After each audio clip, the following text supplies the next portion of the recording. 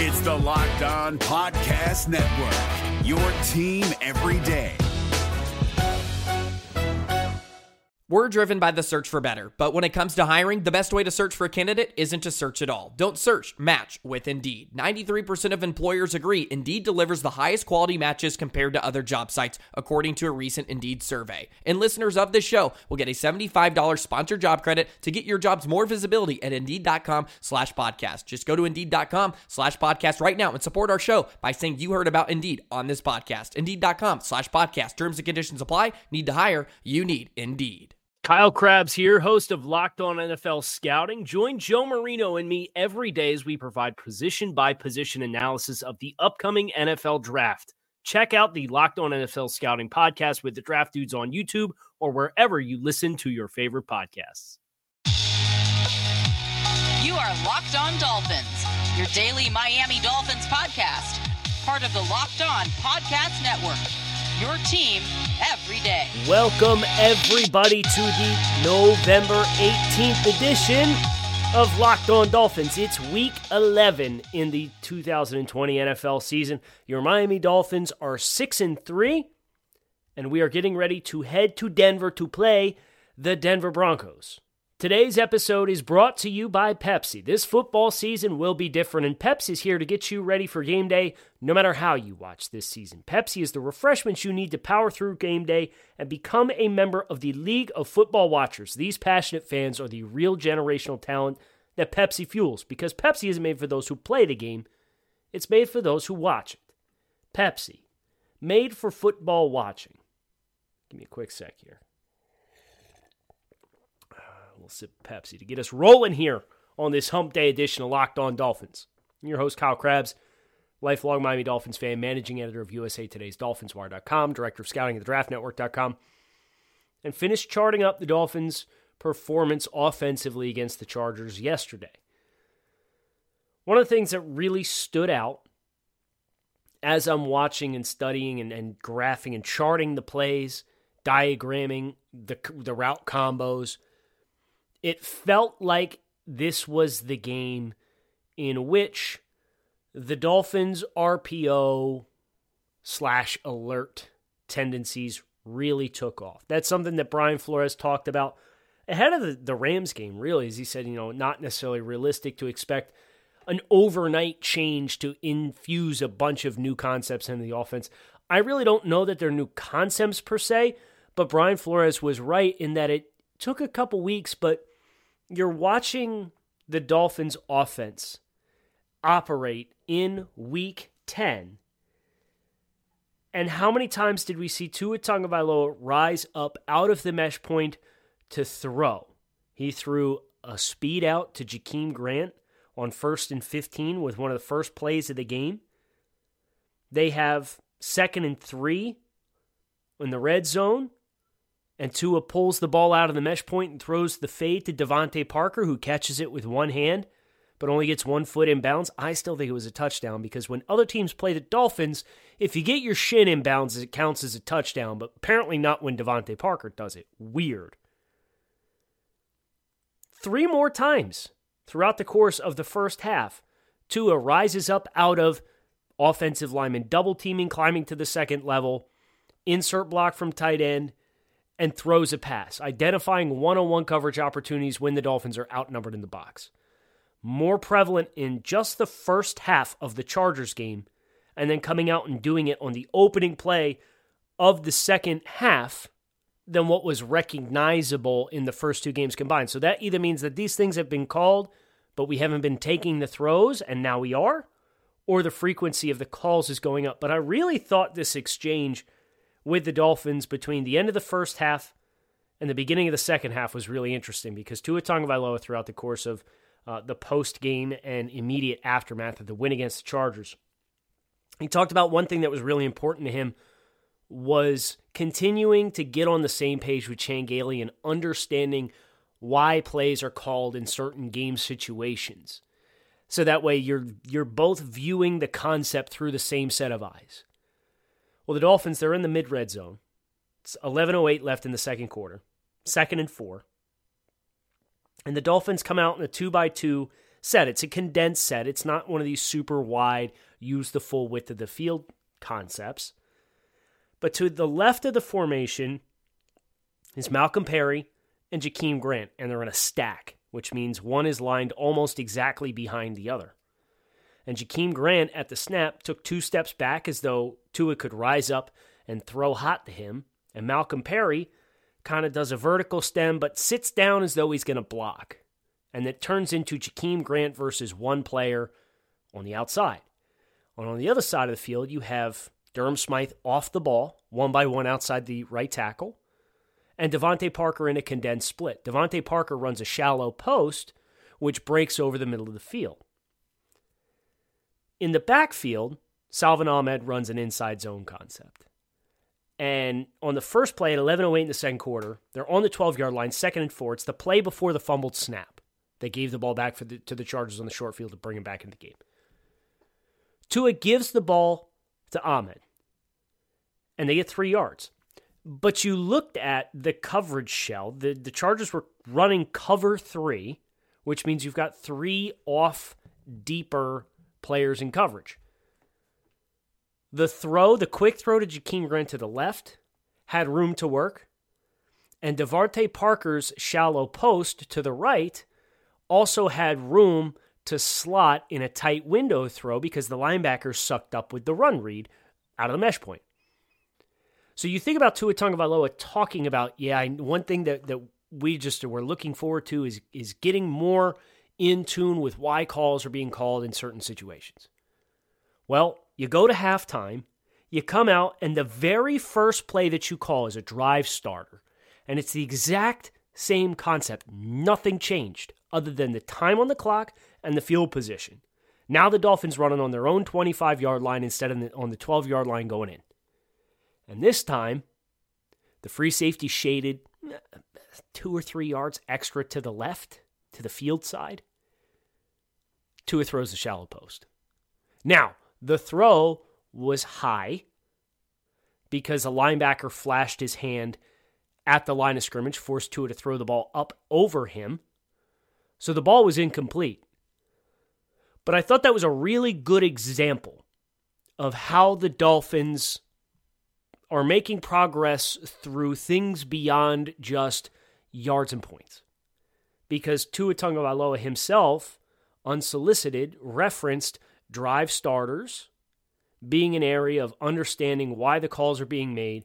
And this was a really cool in-game example of that, of a play call midway through the second quarter that the Dolphins then went to half, had an opportunity to discuss at length, come out, opening play of the second half, and revisit this concept again. And this time, Tua takes the space. So as this Dolphins offense continues to mature and evolve, look for that. Look for plays that you've seen conceptually before become revisited and potentially, hopefully, become more efficient. Because that was one of the things Brian Flores, when he was asked about what the team has done to this point in time, and he said, one thing I'm proud that we've achieved is getting everybody to play selfless and play together, but there's endless rooms of improvement for this team, whether it is red zone offense or 3rd and 1 runs, et cetera, et cetera. And he goes down a longer list of a bunch of things that he thinks this team can do better. And that's a living, breathing example of it, a concept in which there was clearly, there's no, can't go broke taking a profit. So there's no shame in handing the ball off on 2nd and 4 and getting 3 yards. But your big plays, your chunk plays, you're really gouging teams, and the Dolphins being able to free up this running game a little bit, it's going to have to come from the pass, but it's going to have to come from the RPO type concepts in which the Dolphins have multiple avenues to pursue on any given play, and then Tua Tagovailoa's chemistry identifying, hey, 2nd and mid, this is what coverage-wise we're going to get. So my anticipation can continue to improve and become even greater to know pre-snap what I should expect to see. So that way when I get my post-snap confirmation, bang, I can go into it. That was the big offensive takeaway for me from the Dolphins, is we're seeing this evolution begin to take place. How did the players themselves execute it? Well, that's a different story. There was some good, there was some bad in this football game. I didn't think Mike Gesicki played a particularly strong football game against the Chargers. A couple opportunities where it felt like he played passive at the catch point. They ran a deep over route. It was almost like a deep scissors from two deep crossers, one from each side. It was a 3-man route release. And Gesicki, it was not the banana route that he ran up the seam that cornerback Mike Davis broke up that almost got intercepted by Denzel Perryman. This was a little later in the first half where he ran this deep over and Tua threw it from his to the open side of the field. And if Mike works back to the football, it's a catch. But Mike continued to fade as he's addressing the ball and not close that window, and the corner in coverage was able to trigger and reduce it and break Mike's hands at the catch point. So I know there's a lot of questions about Mike specifically and how he's playing and what the frustrations are, and this wasn't his best game in my eyes. What I'd like to continue to do with the rest of the day today is continue to talk about who performed well, who did not, and then also look forward to the playoff picture, because it's pretty clear what needs to happen for the Dolphins. When it comes to getting or staying in shape, nothing feels as good as that feeling of accomplishment, of hitting your fitness goals and feeling great about yourself. Echelon can help get you there. Echelon is the next generation of connected fitness bikes, mirrors, rowing machines, and they have a brand new Stride Smart treadmill as well. So no matter what your favorite fitness activity is, Echelon gives you a fun and challenging workout that you can attack from the comfort of your own home. Their world-class instructors will motivate you with thousands of daily live and on-demand studio-level classes, always available when you need them. And unlike their competitors, Echelon is affordable for everyone, and one membership lets up to 5 family members all work out at the same time. Right now, you can try any Echelon of fitness equipment at home for 30 days. Go to echelonfit.com/NFL. That's echelonfit.com/NFL. ECHELON fit.com. This is David Harrison of the Locked On Commanders podcast, and this episode is brought to you by Discover. Looking for an assist with your credit card but can't get a hold of anyone? Luckily, with 24/7 U.S.-based live customer service from Discover, everyone has the option to talk to a real person anytime, day or night. Yep, you heard that right. You can talk to a real human in customer service anytime. Sounds like a real game changer if you ask us. Make the right call and get the service you deserve with Discover. Limitations apply. See terms at discover.com/creditcard. Who else stood out throughout the film study the Dolphins' performance against the Chargers offensively? I thought the tight ends had a nice game outside of Mike Gesicki, ironically enough. Chris Myrick only played a handful of snaps, but Durham Smythe was used pretty frequently. And we also saw a lot of Adam Shaheen, the Dolphins running more 13 personnel than any game thus far this season. What does that come back to? Well, some of that is from a personnel standpoint. You like your matchups if you can keep the Chargers in with their linebackers. If their linebackers are players like Kaiser White and rookie Kenneth Murray and Denzel Perryman, players who all give up significant amounts of production in the pass game when they're targeted. So naturally, the Dolphins going with 3 tight ends is an effort to continue to keep them in base defense and keep their worst pass coverage options on the field. Durham Smythe, the throwback touchdown, really nice example of that. Durham Smythe also did a nice job. We finally hit this shovel pass. You will never hear me get more irrationally excited than the Dolphins hitting this frickin' shovel pass. Because it was too smooth. Too smooth. I remember watching it against New England and Buffalo, and I'm like, man, the running back traces inside on this speed flat. watch the bubble because they do the pull for an influence block to kind of pull the play side linebacker down as though he's got to fill a gap. Well, then they turn around and they pop you with, instead of the tight end blocking the end man on the line of scrimmage, he leaks out in the flat, and if the linebacker's looking at the pulling guard, bang, you hit the flat. It's a third and short. It's a short yardage concept. You don't block the play side defensive end because he's anticipating the tight end's going to fit him up. Well, the Dolphins kind of changed a little bit. They put a little different window dressing on it. Jakeem Grant runs the jet motion across the face at the snap.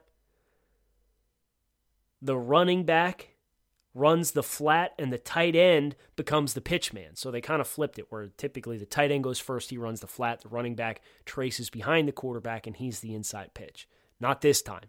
This time they rode through the mesh point, running back's out in the flat, tight end is more of a slow play, and he's inside. Bang! 8-yard gain. Now, Durham, we got to talk a little bit about your open field vision skills because you had more room to work than the 7-8 yards you picked up, but that's okay. I thought Eric Flowers played a great game for the Dolphins. His pulls, he beat the tar out of dudes.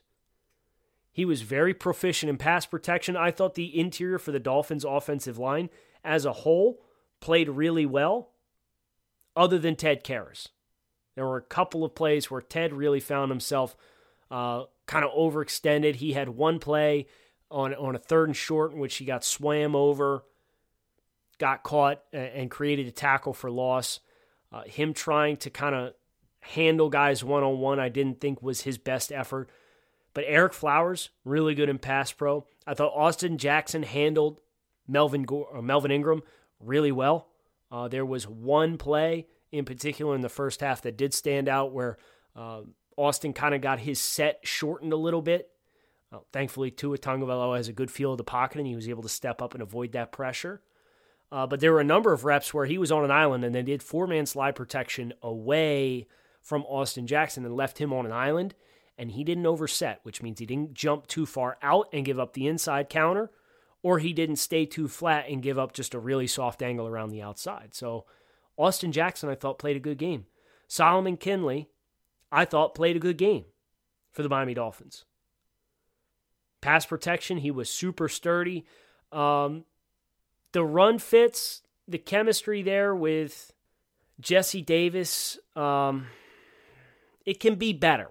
And the Dolphins can continue to be more proficient with their run game if they're able to really close off some of this backside pursuit. Can it really get off of some of the double teams that they're engaging in on the A level of the defense on the defensive line and get up onto those linebackers? That for me is, I'm not surprised that it's kind of murky waters because we had Kinley and Davis, and then we went to Kinley and Hunt, and now Kinley was out for Davis for a little while, and now Davis is back to right tackle, and Kinley's back at right guard, and Kinley played the whole game. He played 58 snaps offensively. Robert Hunt only played 2 snaps for the early on, and then it was the Jesse Davis show the rest of the way. So I know I mentioned Jakeem Grant's name, but we would be remiss to not mention him as well.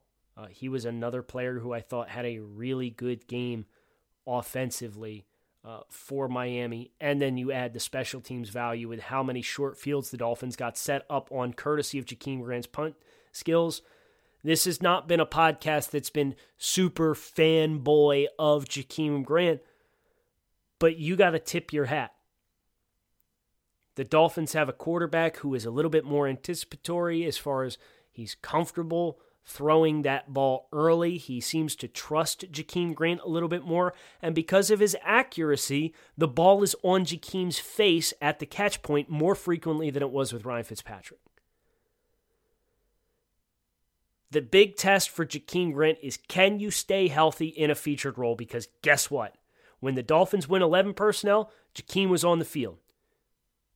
Wide receivers for Miami, Devontae Parker took 53 out of 58 snaps. Jakeem Grant took 44 offensive snaps. He ran 21 routes.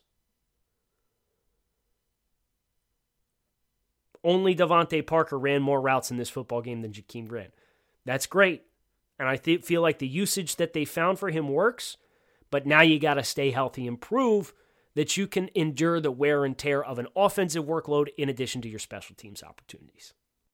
Built Bar is a protein bar that tastes like a candy bar. So whether you're looking for a healthy snack, a breakfast on the go, something post-workout, or just like delicious things, Built Bar can fill the void for you. And best of all, Built Bar doesn't just taste good, it blows the nutritional facts of your typical protein bar out of the water. It's got 200 calories per bar or less, up to 20 grams of protein per bar, 18 delicious flavors to choose from, and 1/7 the grams of carbs and sugar of your typical protein bar. So if you're looking for a change up in your diet, visit BuiltBar.com, use promo code LOCKEDON, and you can save 20% off your next order of Built Bar. That's BuiltBar.com, promo code LOCKEDON to save 20% and find out what all the fuss is about for yourself.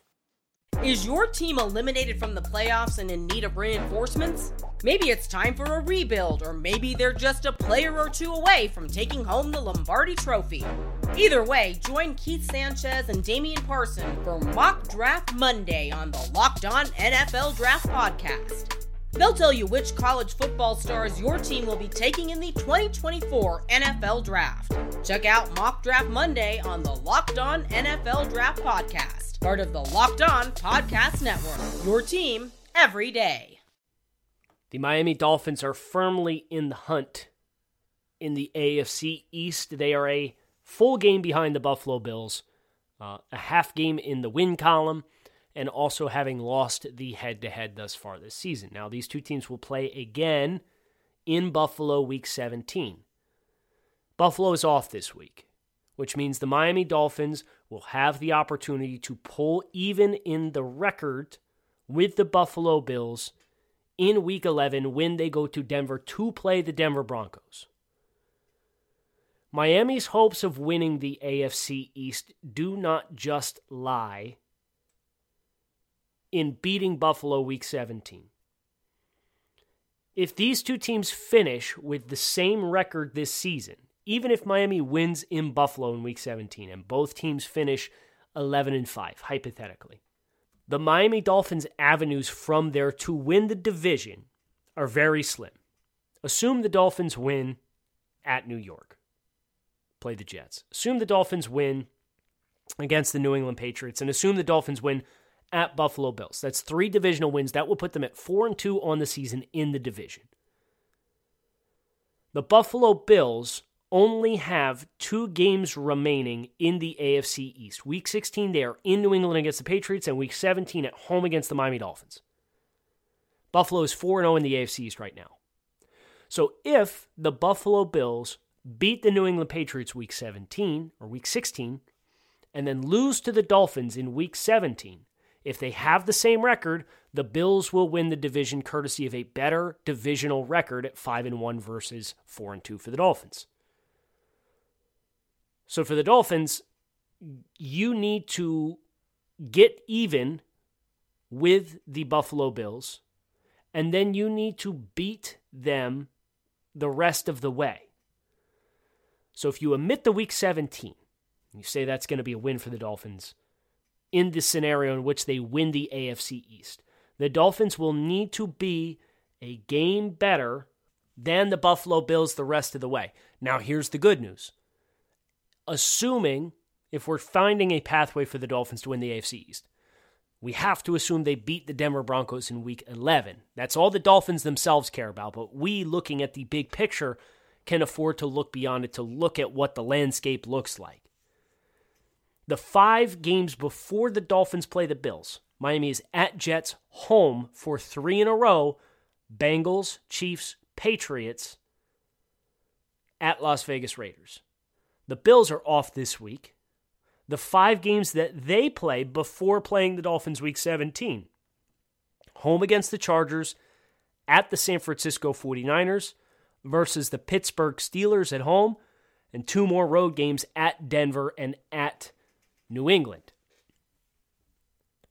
If Miami takes care of business the rest of the way, let's say they win every single game the rest of the way, they will be AFC East champions.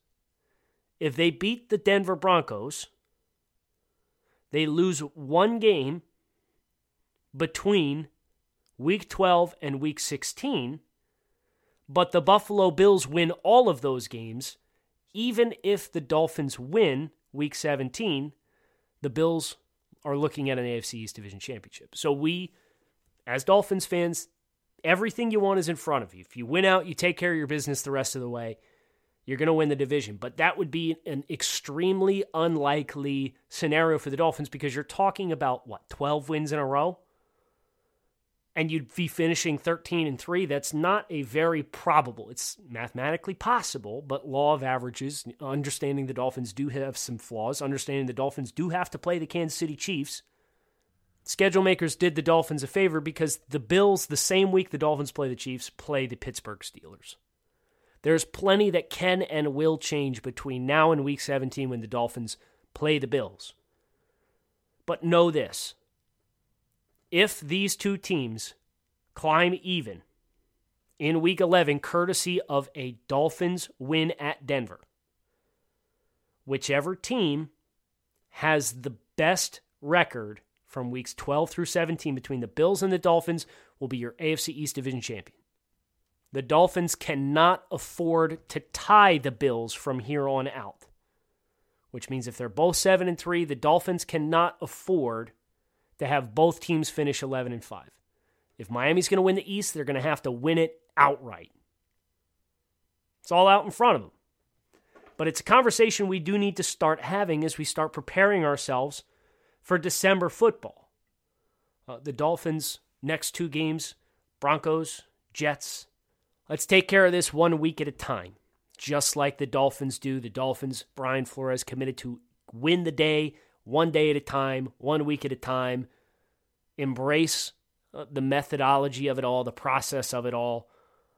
There's joy in hard work, as Brian Flores said at the end of the 2019 season after the Dolphins unseated the New England Patriots in Foxborough. There's joy in hard work. Dolphins continue to embrace hard work 1 day at a time, and let's let the chips fall where they may. But just know this, Dolphins fans. AFC East Division title, you win Week 11, and then it's a 6-game sprint against the Buffalo Bills, knowing you get to play them once. So over the 5 games before that matchup comes down the pipe, you got to match the Bills in wins each and every week. And if you do that, it's all right there for you to take. I hope you guys enjoyed this episode of Locked On Dolphins. As always, you can find me at Grinding the Tape, at Locked On Fins with a PH. Hit subscribe on the pod. We got 2 more this week. We got Locked On crossover series with Locked On Broncos and Cody tomorrow. It'll be a good one. So come on back and see us. Thanks as always for listening, and keep it locked in right here on Locked On Dolphins. Hey, Prime members, you can listen to this Locked On podcast ad-free on Amazon Music. Download the Amazon Music app today. Is your team eliminated from the playoffs and in need of reinforcements? Maybe it's time for a rebuild, or maybe they're just a player or two away from taking home the Lombardi Trophy. Either way, join Keith Sanchez and Damian Parson for Mock Draft Monday on the Locked On NFL Draft Podcast. They'll tell you which college football stars your team will be taking in the 2024 NFL Draft. Check out Mock Draft Monday on the Locked On NFL Draft Podcast, part of the Locked On Podcast Network. Your team every day.